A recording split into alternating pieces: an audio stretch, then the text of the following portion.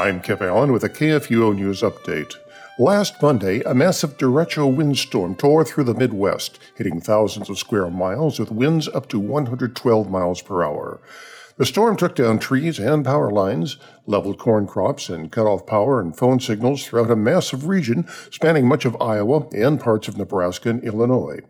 Unlike a tornado, the hurricane-force winds that hit the region did not just devastate a mile-wide path, but a swath of Midwest that stretched for miles and miles in every direction. In an area of hundreds of miles throughout eastern Iowa, nearly every standing tree was damaged. Countless homes hit by trees or sustained wind damage. Central Lutheran School in Newhall, Iowa, lost the roof to its gymnasium completely. Power and phone signal were cut off to the whole region for days, including major cities such as Des Moines, Cedar Rapids, Iowa City, and the Quad Cities. St. John's and Central Lutheran sustained damage that need repairs, as did other homes and businesses. One elderly member of St. John's completely lost her home's roof, which was caved in on the kitchen and the living room, though she was unharmed. Last Thursday morning, the Reverend Dr. Ross Johnson, director of LCMS World Relief and Human Care Disaster Response, traveled to the affected area and met with local LCMS disaster response coordinators to help organize response plans. A federal district court issued an order Friday that halts enforcement of a Louisville law against a photographer and blogger while her artistic freedom lawsuit moves forward in court.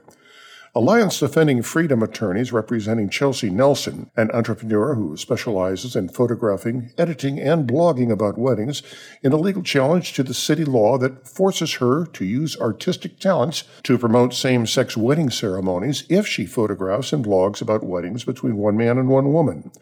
The court also denied the city's request to throw out the lawsuit. The Louisville law also forbids Nelson and her studio, Chelsea Nelson Photography, from publicly explaining on her studio's own website or social media sites the religious reasons why she only celebrates wedding ceremonies between one man and one woman. Louisville considers such communications as indicating that services will be denied because of sexual orientation. The court's order halts enforcement of that part of the law against Nelson as well. More than 100 U.S. senators and representatives have written to the Department of the Treasury to end tax breaks in the IRS code for abortion. Presently, the IRS allows abortion expenses to be tax deductible as a medical expense. They urge the IRS not to consider abortions, except when the mother's life is physically endangered, to be medical care. The IRS should not treat premiums for health insurance that covers such abortions as medical care unless in compliance with the law's separate accounting requirements for coverage of non-medical care, according to the lawmakers. This has been a KFUO News Update.